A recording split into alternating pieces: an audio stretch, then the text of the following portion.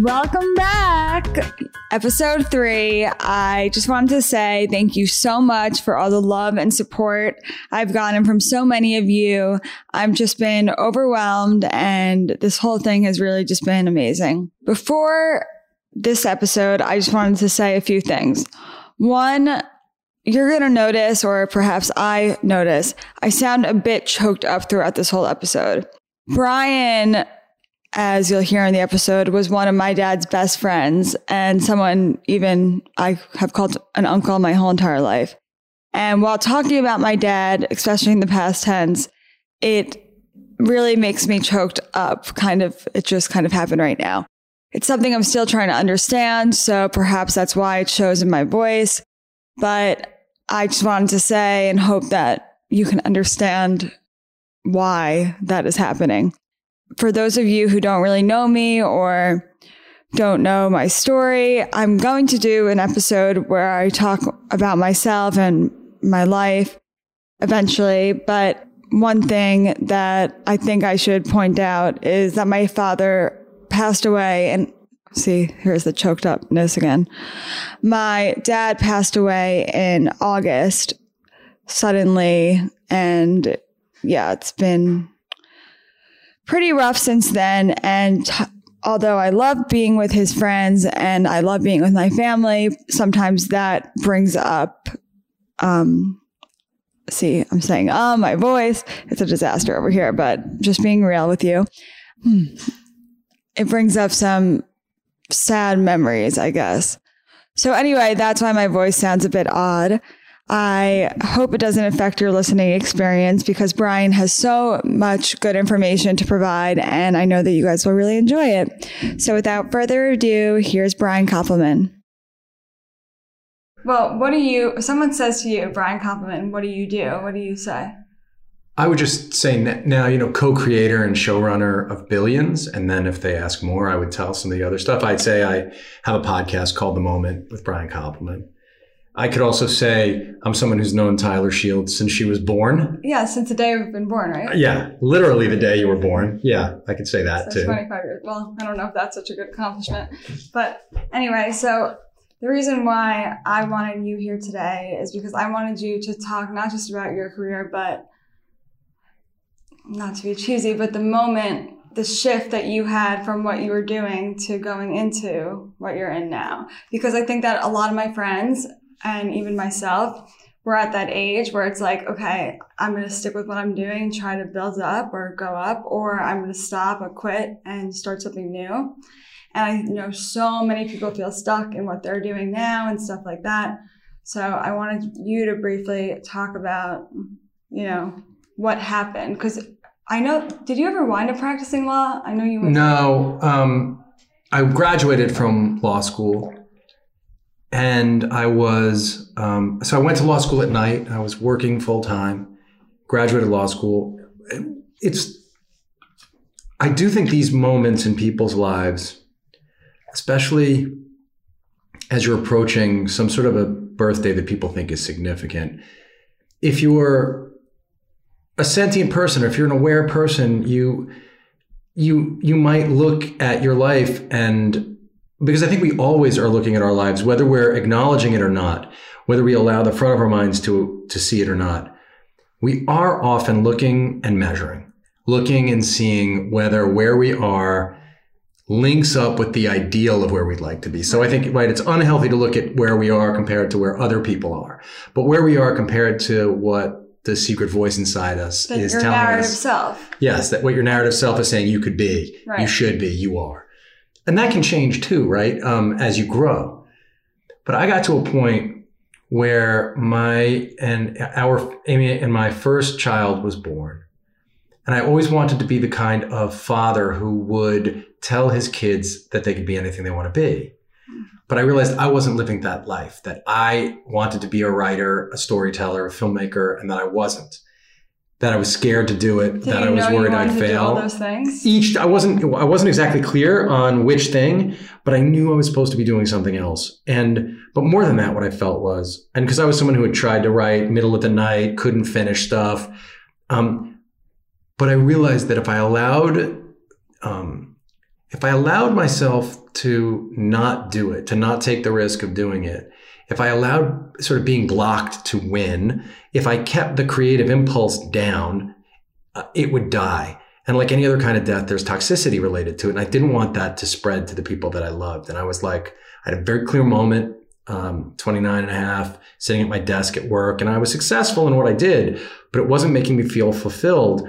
And I had started smoking cigarettes. I never smoked cigarettes in my life. And I was sitting at my desk and I was like eating a cheeseburger and smoking a cigarette. And I was like, this isn't me. Right. Who am I? I have to figure it out. And that's when I started taking steps to I made a real decision to take steps and change. And then David Levine, my creative partner, lifelong best friend, gave me The Artist's Way by Julia Cameron. I read that book and I started doing these morning pages. And that really sort of was that really pointed me in the right direction so that I was able to make a change.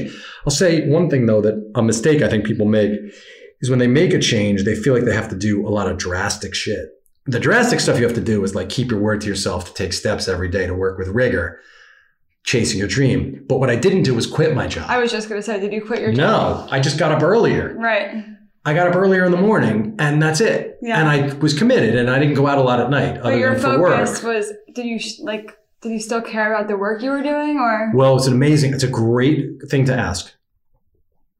What happened was, because I would spend these 2 hours in the morning writing, and because I felt so alive doing that and I didn't feel thwarted, it actually made me better at the job because I wasn't miserable and bitter that I wasn't getting to try the other thing. Right. So then I'm doing the thing that I want to do. And I think it was helpful to me. And luckily, it turned out I was able to do it. Like I had a knack for it.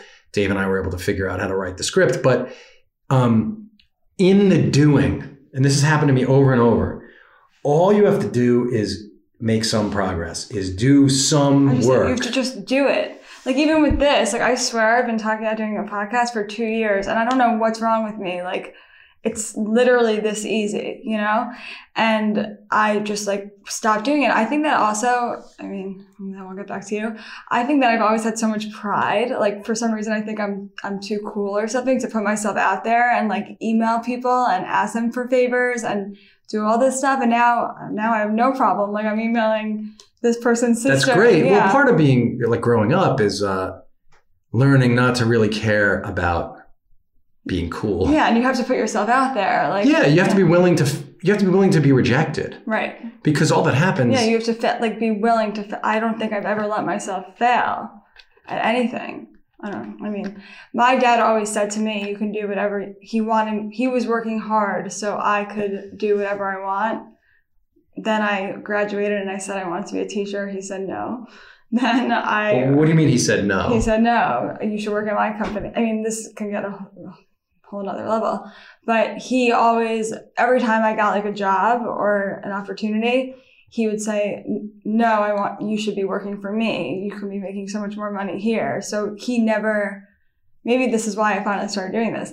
He never let me, or of course, I don't know, let me is the right word, but although he said I should do whatever I want, he just wanted me to be working for him and being with him. It's hard to become your own person. Yeah, especially and now I feel with a larger than life figure like your father was. No, but also like the money, like he'd be like, why would you do that when you can make all this money here and this is so interesting? And then he would tell me about the stuff. And I'm like, this isn't that interesting to me. Right. You know, and so that's why I think that I've had a hard time like finding my Well, a lot place. of people measure based on money. Especially where you grew up. Right. So yeah, so that's why I kind of never did my own thing. But I do think it's important to say, not only have I known you since then, but your father and I were like brothers. Yeah, no. Big I'm saying for the purposes of this, and I love you and your family, we're all like family. So yes. My uncle is the co-writer of Billions. Right. That's true though. Yeah. Yes. That's what I would say. I'm like, anyway, so two things. One, you said that you weren't doing what you really wanted to do. Did your dad push you to go? It was music that you were doing, right? Yes. I loved music. No one pushed me into it. I loved music. I was an A&R executive in the music business. So I was finding talent and then making records. But part of that job, so that's the part I loved. And I was good at that part. But a lot of the functions of the job were like you had to be an executive and I didn't want to do that. And my allegiance was always to the artists with whom I was working. And that's the world that I wanted to be in. And so the part of having to convince a promotion person to prioritize the record or marketing meetings, there were just aspects of it that I didn't feel alive. I didn't feel like I was tapping into the best part of myself, because that's really what we're talking about these kind of changes. And that's the problem with the way I think you were processing the conversations you had with your dad then, which is you probably just didn't have the language to make the argument, not just like, hey, it seems like it'd be cool to do this, but like, I think I can become the best version of myself right now if I'm doing this. Yes. Because when you're tapping into the part of yourself that feels the most alive, that feels the most like the platonic ideal of who Tyler is, then all your interactions become better. Oh my God. You're centered in a different way. And so but for parents, like your dad just wanted to protect, first of all. I think my dad just wanted he wanted to be around you and he wanted to protect you. He wants to be around me. Like I was my parents' life. Like I always think about this, like everybody else in my family, like Zachary had hockey. My sisters, one of them did gymnastics, the other one in tennis. Like I was just like my parents were like that was my responsibility. Like I was there. That was my activity. Sure. Like I couldn't even go away to college. Like I went to NYU. I went to sleepaway camp. I came home. Like I couldn't do anything else. Like my dad, it was insane. I was working for him. He would call me being like, Tyler, you need to get uptown. You need to get uptown by 10 o'clock. We have something important. I get there and I think I've told you this before for some reason. And he's like, okay, we're going to EAT with Mitzman. And like, that was a repetitive thing. Like it would just be brunch with his friends, you know, he just wanted to have me around, which is amazing. And I miss him so much. But now I feel, but at the same time, it's funny because if he was alive right now and he knew what we were doing, he would be the happiest person in the world. Of course. And he would be emailing this out to every single person he knows. Of course. Yes, he was very proud of you and he would be incredibly proud and into this whole thing. Parenting is hard, and it's hard to make. It's what you have to keep in mind as a parent is what's best for the kid, but your emotions are so bound up in it that it's challenging. So it's challenging for everybody. Age, like I would have had 2 kids by now. You know what I mean? Like I grew up with them. You were a little bit older when you had Sam. 29? Yeah, but I was 29. Right. Your dad was 24 maybe when you were born. That's insane. Yeah. Like the 24-year-olds I know are still. It was crazy. I remember Amy and I going home after you were born and just being like, wow, they have a daughter. Like because we were all so young. We were all so young. But was that normal at that time to be that young? I mean, they got married so young too. Right. Yeah. I guess they were pioneers. Okay. Back to this stuff. I was thinking about something when you were just talking before. So you literally were watching the people be creative, and that's what you wanted to do. So that must have when you were in the When I would work with a songwriter on their song, and I would talk to them about the chorus of their song and why I felt like the rhyme scheme wasn't exactly right, or the way that I would talk to them was as a fellow writer, but I wasn't, and I would never try to put ideas into their songs. But yes, my affinity was to them. And Julia Cameron talks about it in The Artist's Way. I was like a shadow artist because I was near them and around them, but I wasn't really practicing my art and what I wanted to do. And Amy, look, part of this is marrying the right person, or not marrying the right person, but surrounding yourself with the right people, right? It doesn't have to be a spouse, but I had people in my life who recognized that I had to try this stuff, who not only didn't try to talk me out of it, but were pushing me toward doing it because they were like, well, you know movies by heart, you read all the time, you love to write. It was just clear the thing that I was supposed to be doing. I just had to pick up the mantle and fucking do it. Did you, right. So that's sometimes the hardest thing. Yeah. Did you write prior to? I mean, I always could do, I knew that I could. Sometimes you would. I would write in the middle of the night sometimes, where I always knew if I had to write something, I could write a couple paragraphs that would be kind of dazzling and effective. But it was unclear if I could finish anything. And I basically didn't have the courage to really put it out there until I got to this point, point. Which is so, I never realized that we have similarities, but I actually found a week ago, I started writing a memoir called My Not So Normal Life, Good. 3 years ago. And I'm like, plot twist. Right. It gets worse. Not worse, more strange. But yeah, I think that like sometimes it's just finishing it or, you know, starting it is the main thing, but actually working, I'd say I said rigor before, but it's true. Like it's setting up a way that you can do work. You can work on the thing that you want to do, the scary thing, a little bit every day. Was Amy writing at this point? Yeah. Was she She's a novelist. You know, she's published 3 novels and wrote a movie that came out. Yeah, she was writing, but she wasn't writing yet. I don't think she had written her first novel yet, but yes, it was clear we were both writers, really. So did you know that Rounders was going to be the first thing, or you just knew there was something in you, there was something there? Yeah, so I knew that I wanted to do it, but then your dad and I were playing a lot of poker when I was in law school. We had this game going, and I was very into poker. I was very into learning about it and reading about it, and then I walked into an underground poker club, and then I called Levine, and I was like, I know. I left this poker club in the middle of the night, and I was like, oh, now I know what we're going to write our first movie about. And then the two of us sat down. And how long did that take? We researched it for a while, like a year and a half or a year of research. But then once we started writing it, we wrote it in like 4.5 months. And had Dave done anything? Dave had finished writing a novel that hadn't come out yet or hadn't been published yet. And in college, and had written like a screenplay.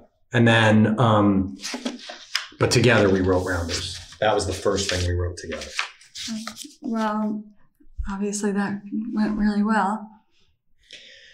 It was yes, it was incredibly lucky. And actually, I heard on the way here, I was doing some prep and listening to your podcast with, I think, Bill Simmons. Yeah. And you had said that it didn't do well in theaters, and then is that what right. happened? Was Rotten Tomatoes and stuff out at that point? It was fresh on Rotten Tomatoes, but it wasn't like it got incredible reviews in the beginning. No, and then bombed in the theater. It was in the theater for 3 weeks. And then it became this super important, people love the movie, and it really matters. People talk about it all the time. But it was a great lesson because I was able to process the idea that the short-term feedback doesn't matter. The short-term response commercially, you can't let that stop you. Not with a TV show. That's different though, right? Yeah, I mean, I don't focus on that stuff on the TV show either. Oh, really? You're not obsessed with that? Obsessed with ratings and stuff? No. You don't pay attention? All I care about is we get to keep making it. No, the doing is the thing. I love making the show. I love writing the show. I love working with the actors. I love making the show. That's the thing that I professionally live for. And as long as the show's doing well enough that we keep making the show, that's really what I How does it work? You find out after the season if it's going to be renewed? Mm-hmm. And is this your favorite thing you've ever done? Creatively? Yeah, the Rounders, Solitary Man, this, Ocean's 13, this Jimmy Connors documentary we made, those are probably my favorite experiences. What about Knockaround Yeah, this is amazing. I love Knockaround Guys too, inspired by your dad and his friends. Yes,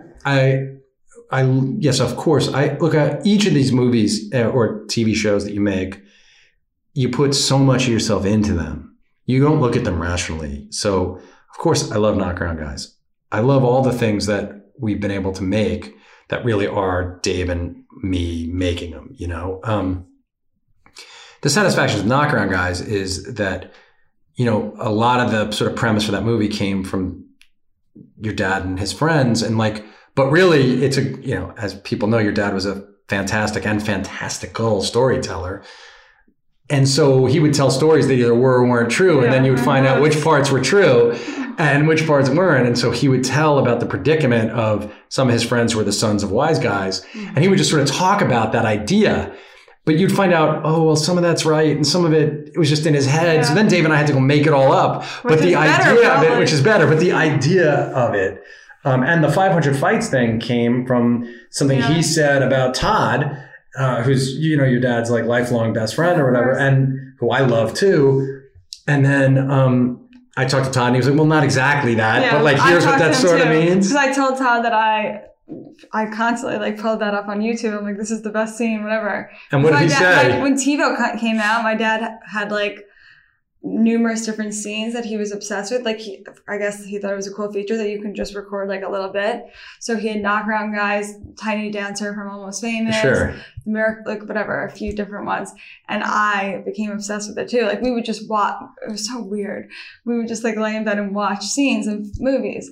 And I started showing people on YouTube. And then one day I asked Todd about it. He's like, yeah, like it's kind of the situation. It's loosely based. I was like, okay. Yeah. I mean, it's not exact. Yes. Yeah. It was more just the idea that, but that is a lot of like writing is a lot of research. You research, you talk to people, then you make it up. You try to get to the core of like what the emotional truth is. But you discard the facts because you're telling a fictional story. Right. And also, it doesn't need to be, Yeah, you're trying to just get to the core of it. So whether Todd really said 500 fights or whether the thing is that he realized he he had all these fights and then realized at the end of it, well, I know how to handle myself. And then people around him, though, started mythologizing him. And that's what we were right? A lot of what we were interested in is the way that we mythologize these kind of people in the culture. Right. So the way that your dad and his friends would mythologize Todd was interesting to me as like whether Todd really did it or not. Yeah. It's like, why do we talk? Why is it that we celebrate, Who all knows? This stuff? Yes. But I guess, my dad probably should have wrote some more movies with all that was going on in that head. Helped you do more. Another thing that I realized about you and also Amy is that you guys are, I don't know the right word, but like intense people. Like you think about, like I would describe myself as like a big thinker. Like I talk about, I'm sure that you guys nitpick and really like talk about situations to the core. And I was wondering, did you go to therapy like when you were growing up? Like were you always that way? I didn't go to therapy till I was around this time that I was trying to figure out what I wanted to do. Was that? I never went to therapy till I was like 28 or 29. So your parents did that? Were they like? They were not. Neither of my parents thought therapy was like a good thing. Really? Then when we were young. It's so interesting because like to me, I grew up with like, oh, of course you should be in therapy. Well, you grew up at a different time. Right. You grew up the child of people who understood that that was a good thing. But like the generation before us was not down with that really. Right. Like your parents and my generation, our parents were not really your grandfather's a neurologist, so it's different, but most people weren't proponents of it. So since then, have you been going to therapy forever? Like I do. When I'm shooting the show, I don't go as often, but yes, I'm very interested in all that stuff. And do you guys like have these kind of conversations with your kids or? Like which? Like, I don't know, intense conversations about like life, like what is life? Like, cause like, some people are not like us at all. Like in this way that they don't really talk about things to the core. Like, yes. People go home and just talk to their parents. Like, how was your day? Good. Like my life was never really. It's funny. That stuff's valuable too, right? Just checking in. Like Anna and I walked her to school every morning and she's a freshman in college now, but her whole childhood, starting like fourth grade, she went to school 5 blocks away and I basically walked her every morning, and even just the 5 minutes to be together was so valuable. Oh, that's everything. Because it sets up, I know what's going on in your life, you know what's going on, and then that allows you to have heavier conversations about everything. But yeah, the four of us are incredibly close. Amy and me and our kids are super close and that's been the priority of our lives. Right, that's everything. Yeah, you've clearly done such a good job raising them. How do you think that do you have any like tricks? How do you think that you just got lucky? Like, also your parents too. Like I look at Jenny, she's created like an amazing career for herself. Stacy, now with this bunny eyes thing, and you, like your parents did a great job of. Our parents were really good at, my mother was very good at sort of making sure that I knew that I had to define myself and be my own person and find success in my own way and work hard. Like that's really amazing because you came from a fortunate family. I did. I always say the thing is, anyone who doesn't have to pay for their own college and anyone who doesn't have to come out of college with debt is set up to succeed in the world. If you can get through a good college and you leave college and you don't have debt, you're given an unbelievable head start. But I think part of it, in terms of us and our kids, is that we're lucky that everybody's like healthy and that our kids are good,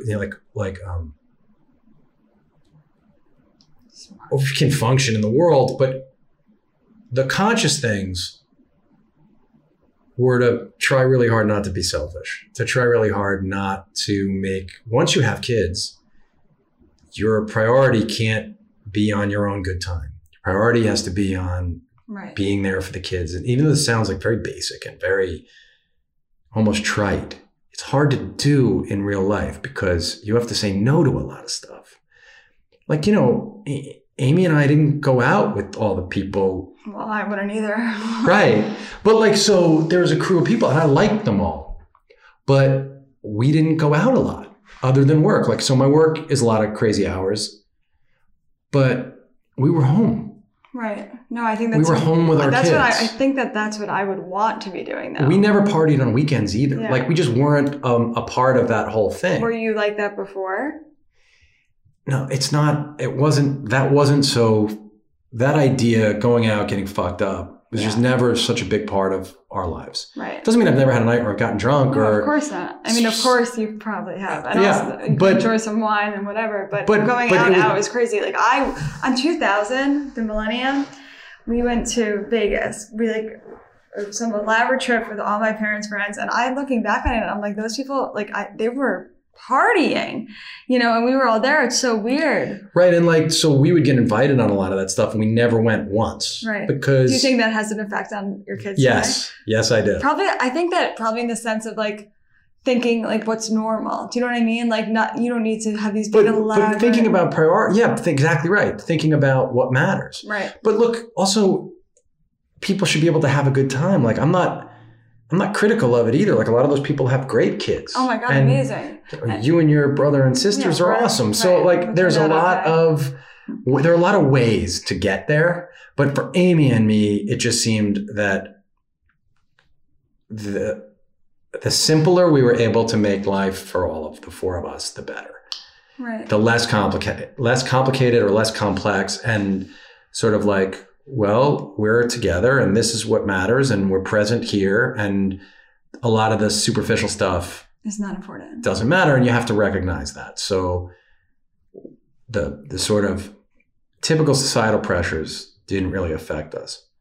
But I would say also, if I'm being honest, because of what I did for a living, probably I had a level of status that allowed me not to give a shit. Right. You were just cooler than anyone ever.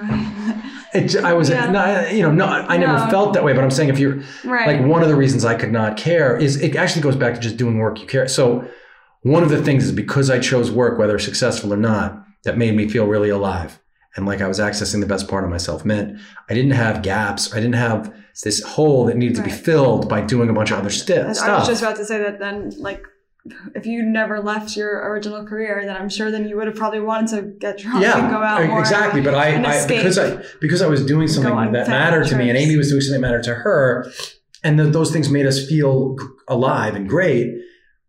It allowed the rest of it to appear as it was. The idea of getting outside of ourselves that just didn't matter. It didn't appeal. The thing is with kids, I'm also so fascinated with having your kids be hungry in the sense for to do things on their own, because as you said before, yes, a lot of these people's kids, my parents' friends' kids, are amazing people, and some of them have worked harder than anybody, but then there's some other kids that just think that they're gonna take over the family business and everything should be handed to them. How do you think that you allow your kids to feel comfortable enough that they can do whatever they want, but also push them to, I mean, that just goes right back to, that's a very, I think, specific things what you praise your kids for when they're really young. So if you praise them for their work ethic and celebrate them for working harder than anybody else and reward that, I think it just imbues in them the sense of pride from hard work. Right. And then if you stress the right things, if you stress that you feel good when you put in a really good day's work, I think that really helps. I think it's basic. Guys. Yes, they saw us. I mean, I do think seeing us go, I'm not going out tonight. I'm going to go to bed at 9 because I have to get up at 7. To me, that's That's what I want to do every day. Right. I would do that, know? And so maybe that's the thing. My kids are great, but I don't know. I always, how do you do it? Your kids are really amazing. I'm not don't know them that well anymore because we're all getting older. But every time I've seen them, they're like amazing. Smart. They work really. They're both super hard workers, very smart, very focused, and very giving, good people. So part of that is just that's the way they were born. Right. And then part of that is Amy is so sweet. And part of that is I think we did stress the right things. And okay, Amy, for a second, because that was just so cute when you said that. I was yesterday when I was listening to that same podcast, I think, or maybe a different one of yours, you said something about Amy, and like your love for Amy is unreal. I think it's so special. It's amazing. Did you have any other serious relationships before her? Like, really serious ones, like that you thought that maybe there was a person that you were going to wind up with? Like, I had a couple of other girlfriends. I had one serious girlfriend in my freshman year of college. And then I had another girlfriend in college who was also great. But no, from the moment I met Amy, I knew I was going to marry her someday because I'd never seen anyone who was that kind, that smart, and that beautiful. And I was like, I have to somehow make this person be the person I raise kids with.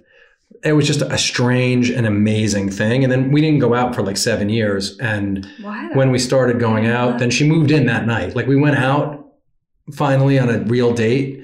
And then she moved in that night and never left. That's what, with Evan, I met him, my boyfriend. And then my dad was like, oh, come to Nantucket. I'll get you your own hotel room. You got to come. I'm like, well, I have this new guy I'm with. And my dad's like, bring him. It's fine. You guys are going to have a different hotel room. So we get off the plane. My dad meets us at the airport. He's never picked me up from any airport my whole life. And we're getting in the car. I'm like, oh, so are we going to, like, where's our hotel? Because they had a house. But he goes, oh, no, you don't need to stay in a hotel. You'll stay in the house. It's a 3-bedroom house with us. So Evan met my dad like the second day. And yeah, now it's been like 3 years. Wow. But anyway, I think, yeah, when you know. But that sounds like Amy was probably the most important decision of your life. That's everything. No doubt about it. The kids seeing that relationship is probably so important too. It is. We're real super respectful of each other. We don't lie to each other. Having real respect. Not talking badly about each other. Never. Yeah, you're lucky. Besides Amy, you've talked to so many interesting people. Who would you say is the most interesting person you've ever come across? Not just from your podcast, just in life. Oh, wow. I always ask people this question. I don't know why. Different people for different people for different reasons. Of course. My real answer, and it's corny, is my kids. Like that's the real answer to me because of the way in which I know them and because of what they're interested in. They're both great writers, and I do think that's like the truest answer. But yes, on the podcast, I only have people on that I'm fascinated by, and so I'm always talking to really compelling, fascinating people. Okay, well. Do you have any ones with your kids? Have you had them on? No, Anna. When I had Amy Schumer on, I think Anna came to the studio. And Sammy was on one once when I was doing a Q&A podcast and he asked the questions. But no, I haven't. So anyone that hasn't listened to the podcast, who would you say is like... Well, it depends. I think suddenly because I mentioned Anna, Sarah Kay, the poet, comes to mind. Or Salman Rushdie. Or... Alex Guarnaschelli, the chef. I have a very diverse roster of guests on the podcast, and if you look down the roster of guests, I think you'll find your hat. That guy was really interesting too. Oh yeah, Nicholas Morgenstern. The podcast. What was the main reason for starting that? Like you have so much that you're doing. Why? Well, I started 4 years ago, or a little longer now, because I'm fascinated by these moments as you talk about it. Right. These inflection points in people's lives, how they process really high or really low moments. And I love having these long conversations and really diving into what makes somebody able to tap into the most creative part of themselves. And I think that's because it was so hard for me to do it. So I'm always interested in bringing that out from other people. It's also like the perfect excuse. Like if you want to hang out with someone. Yeah, it's great. Put a microphone there. It's like, instead of being like, hey, you want to go for lunch? It's like, who are you? You're like, oh, just come here. That's right. It's really good for that reason. All right, Bri, I love you. I love you. I love you so much. Thank you.